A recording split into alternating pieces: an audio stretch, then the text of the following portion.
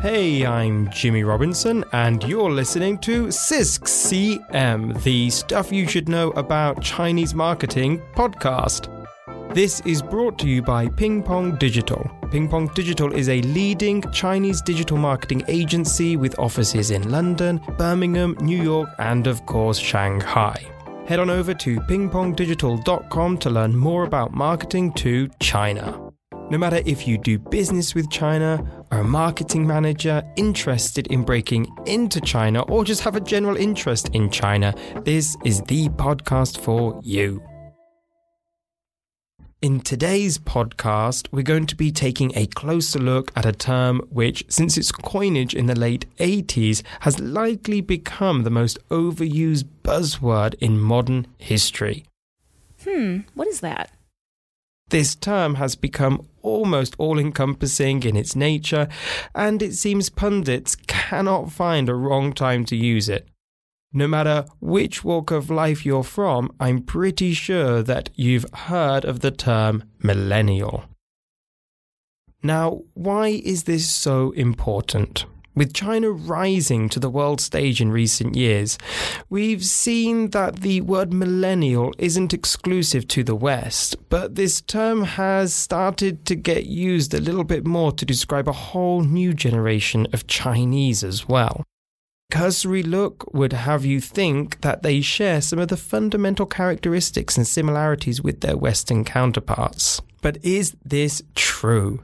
Can we examine the generation of Chinese through the same lenses often used by the media to discuss avocado and toast, a housing crisis, and a record amount of student debt?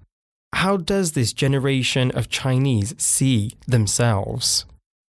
Hopefully today we will try to answer some of these questions and arrive at a more in-depth understanding to the million-dollar question, who are Chinese millennials and how can we market to them?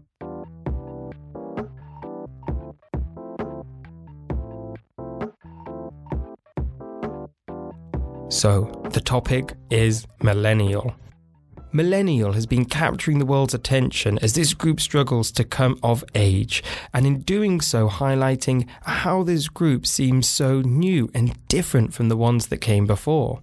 The term widely embraced in the West is often a stand-in for young people, and conjures up an image of someone in their 20s or early 30s. However, the term actually has a set definition and describes people born between 1981 to 1996, with the oldest millennials now being 38 and the youngest 23. They are of many things, or wait, I should say we are of many things, not that old just yet. Put in millennials are into Google search and you're going to get the following automated suggestions. Millennials are lonely. Millennials are digital natives, immature, arrogant, and highly educated. I think I agree with the last one there. However, at the other end of the Euro-Asian continent, the term millennial somehow seems to be inapplicable. Instead, China has come up with their own way of marking the distinction between new generations to reflect a far more rapid development of economic, social, and political reality. And the generations themselves are also fast changing. So why is all of this important? China first entered the world stage in 1979 when the economic reform championed by Deng Xiaoping first took off. That same year, the controversial one-child policy was introduced to mitigate overpopulation. As a result, babies born of a year later became the first ever generation of the Single Child Act. The year was 1980, and the decade had changed. Therefore, people gave children born from then onwards a new term to mark this time, and they called them simply the post-80s. And from then on, China evolving at breakneck pace seems to become a completely new place every 10 years. So to understand China and Chinese consumers, we first need to understand how the generations are marked differently. And here is a very, very important part of this discussion. When it comes to China, in our professional opinion, there is no such thing as a Chinese millennial. Oh, I see. So to examine this further, I'm joined today by Frank. Frank is the planning manager at Ping Pong Digital, and I've invited him on today to discuss the generation markings used in China and maybe talk a little bit about how they differ from the West.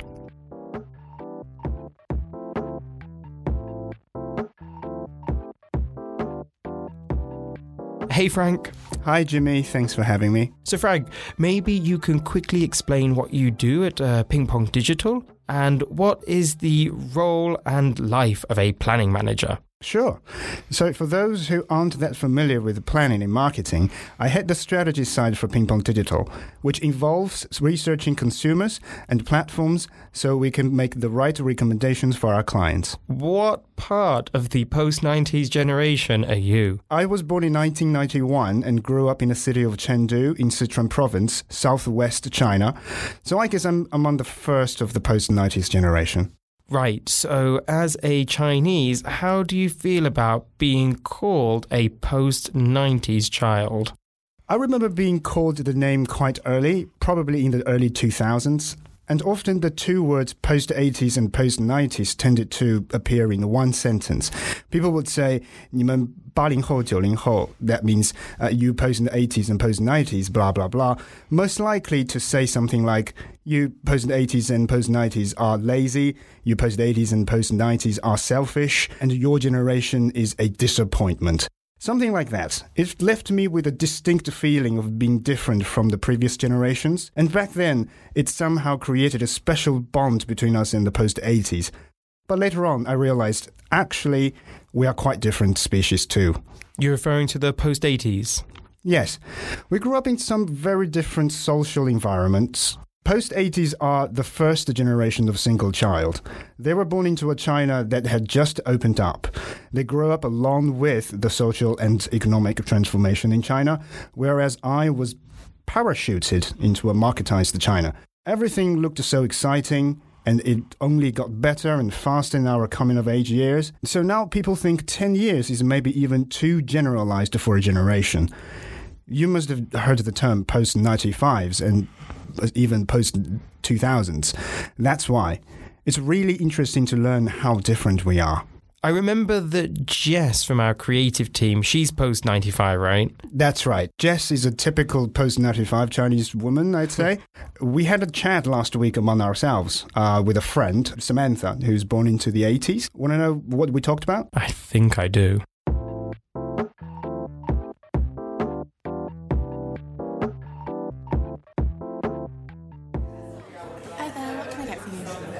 Hi, can I get a medium-sized latte, please? Sam, Jess, what do you want?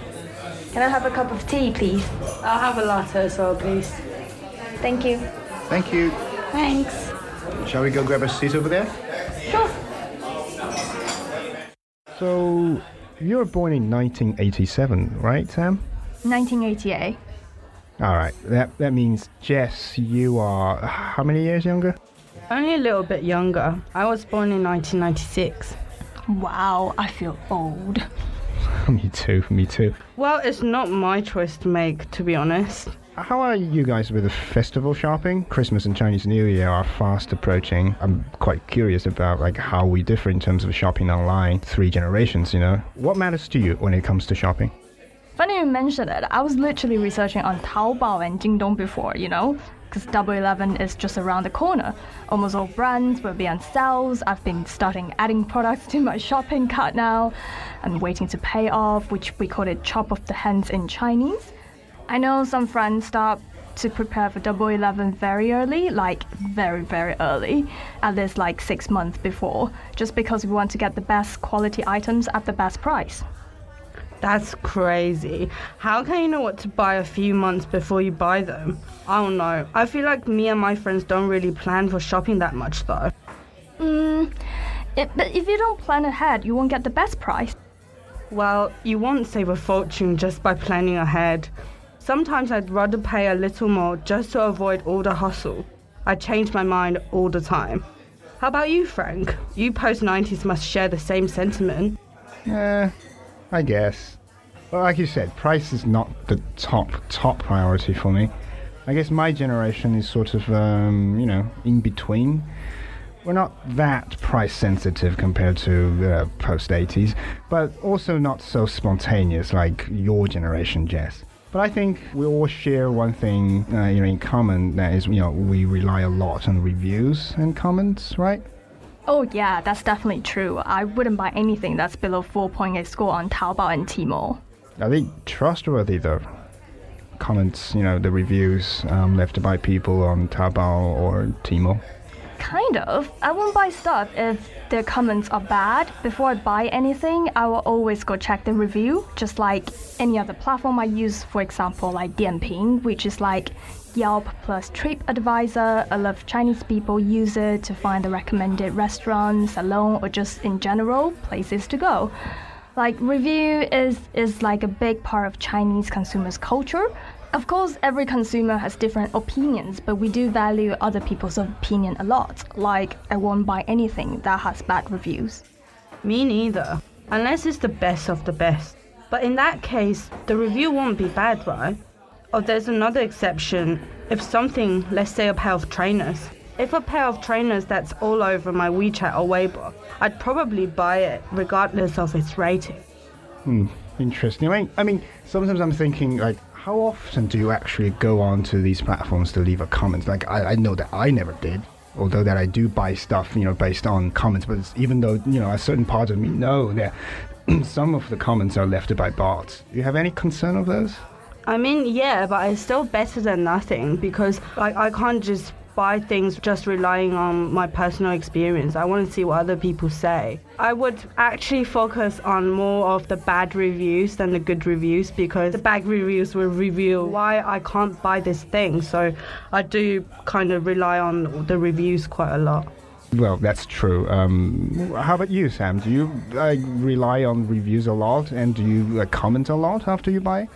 Funny enough, I think I only comment bad things, like I never comment any good things. So if I have a very bad experience, I'll make sure I comment it. But if I have a really good experience, I normally don't comment it below. For example, the good is damaged, the delivery time is very slow, they send me the wrong product, and the customer service doesn't respond nicely. I guess I'll consider this as like bad reviews. I'm totally the same. I comment on bad reviews, but at the same time, if the customer service is amazing, I would give them a 5-star as well. You mentioned about trainers. Are you a trainer fan? Yeah, I do love trainers. I'm not like a professional, but I do have a hobby on researching about trainers online on the platforms. I like the Off-White and Nike Air Max 90s, and I like the Adidas and Easy 500. I also love to buy some other fashion elements like Acne Studio, Supreme, Palace, like this kind of streetwear. I think I mostly spend my money on grocery shopping, like household goods, snacks, maybe some skincare, but mainly like stuff for houses. All very practical stuff, nothing like fancy trainers. Why? I guess it's just not the priority in my life anymore. I've got a family and I've got a house, so practical things comes first. Well, I'm just saying, but doing groceries is a part of everybody's life, right? Do you do any online shopping of groceries in your life, Jess? I do buy a lot of snacks because there's so many choices online. If I go into a supermarket to get food, I might not see all the kinds of snacks that I can find online. So online shopping for snacks are really easy. So WeChat and Weibo, I'm pretty sure that every one of us has an account, right? How do you feel about them? Like, I know WeChat and Weibo have been in our lives for only 5-6 years, right? Like maybe slightly longer than that, but it seems so integral a part that they are playing now. Do they really have an influence on what you pay for? Yeah, I think so, of course. What about you, Sam? I think so too. Like, for example, I know for a fact that a lot of friends are using WeChat as a main source of inspiration because I can see half of my moments are filled with product posts. Like, what kind of products? Well, it's really different. I see a lot of cosmetic and skincare, but sometimes I see some baby products as well. So yeah, really different kind of products. I had no idea you shop that way. I thought WeChat is a little bit outdated for shopping. Didn't realize it still has such a big impact.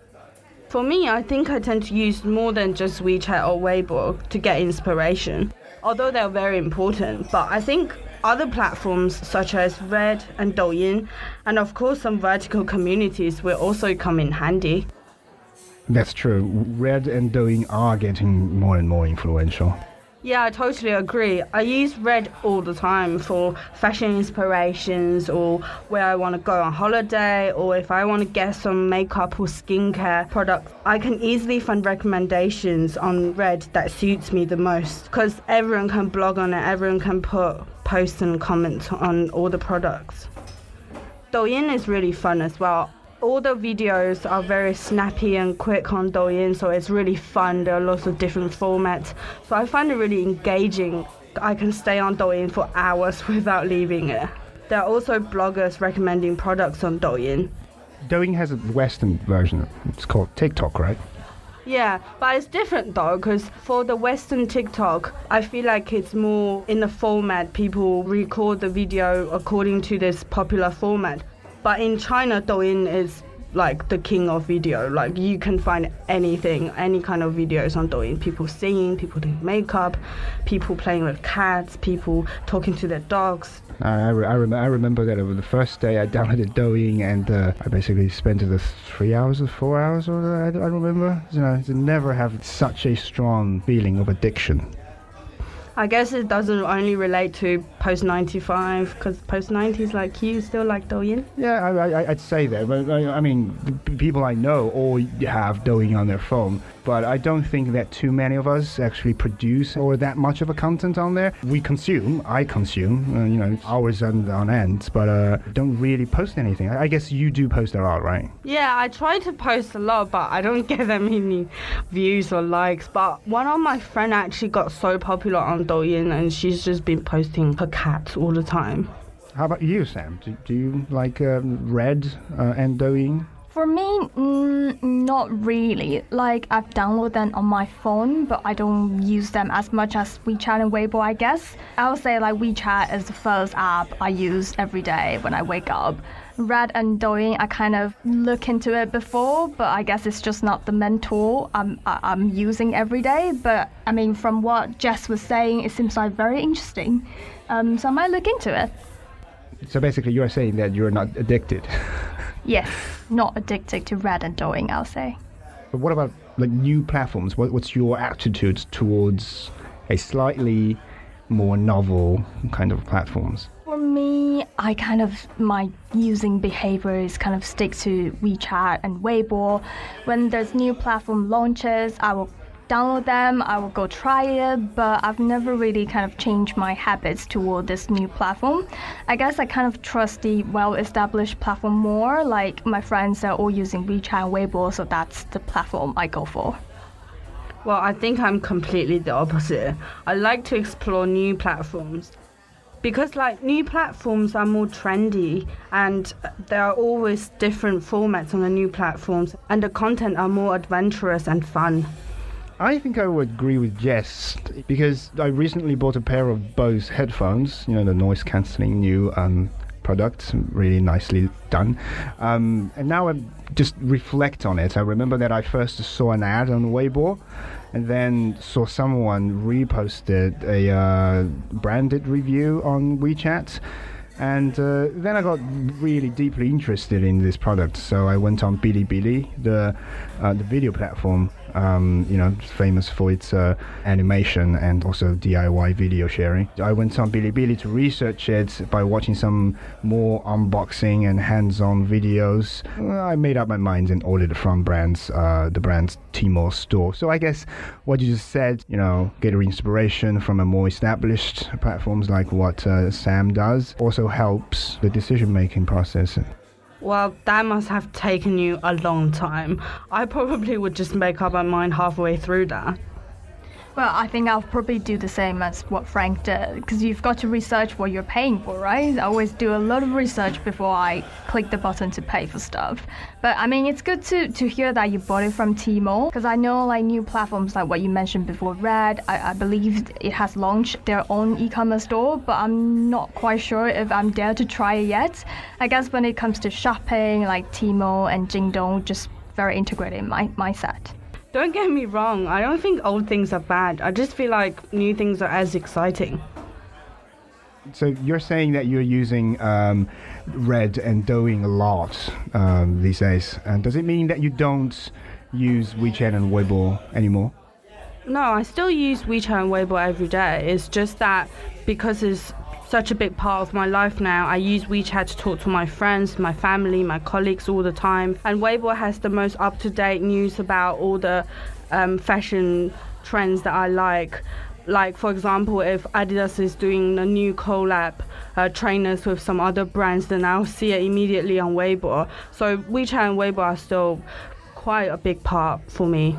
So now, with the new platforms like Red and Douyin, I probably just spend double the time on social media than I'm supposed to.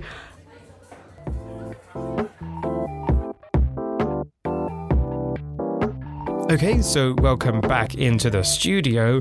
Wow, that was actually a really interesting conversation that you had with Jess and Sam. You guys are, only a few years apart, right? But you sounded really different in terms of shopping habits and attitudes. Oh, yeah, of course. I was still a bit surprised by how much we differ from each other every time I chatted with them. I think what we talked about online shopping habits, also, I hope I'm not reaching here, reflects a larger picture how each of our generation Chinese behave in this age. So Sam's post-80s generation pays more attention to getting the best value out of every cent that they spend, as much as to the trustworthiness of the retailer and delivery, right? Whereas you can clearly see a shift in Jess's post-95 generation, who seem a lot more spontaneous in their decision-making and open-minded in terms of their kind of like inspiration. And I think your generation is somewhere in between. Is that correct? That's probably right. Okay, awesome. Well, thanks for coming in today, Frank, and sparing some time. I know that you're exceptionally busy at the moment, so much appreciated. No problem. Thanks for having me.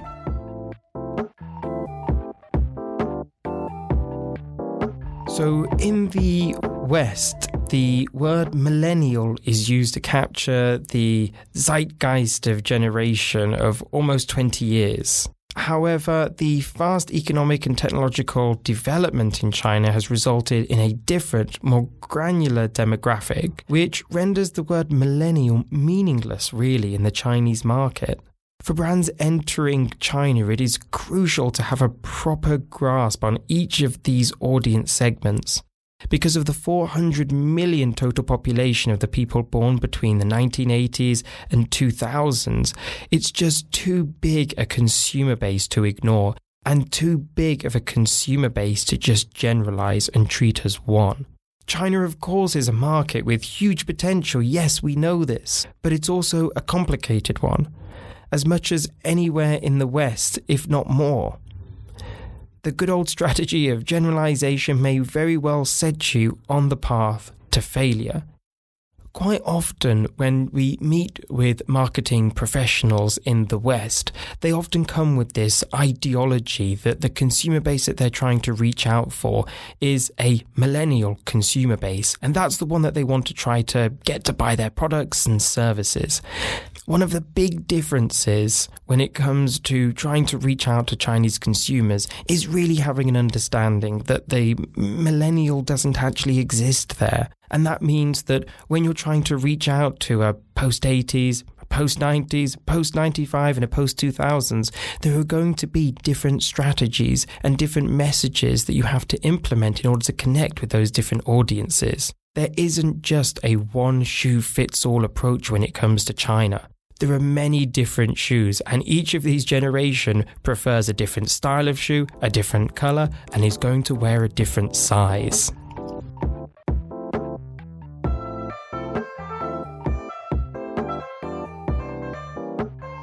Now for some other news. This is a spot for us to kind of quickly discuss some more recent industry news outside of our main topic, or this week, plug an event that we're going to be hosting.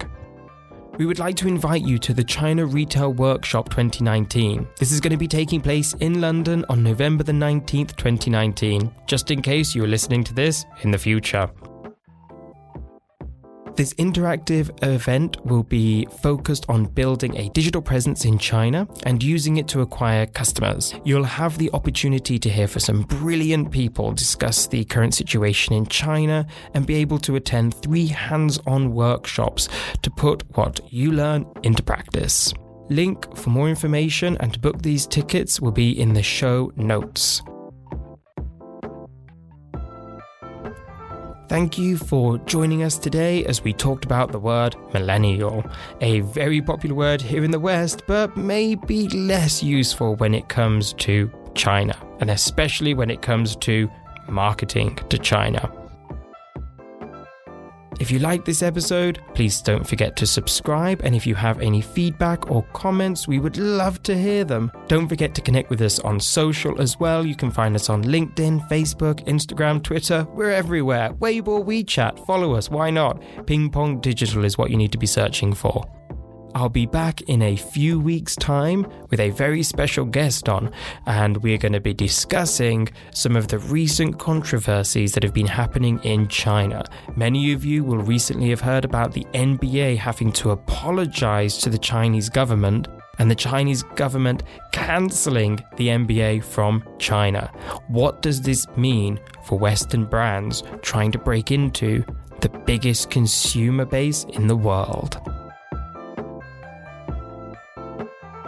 A special thanks to music provided by Jun. You can check out his music on Spotify, ZHUN. A special thank also goes out to Frank Ye, Jess Munn, Sam for featuring in our interview today with Frank, and also Zachary Coyle. Thanks everyone.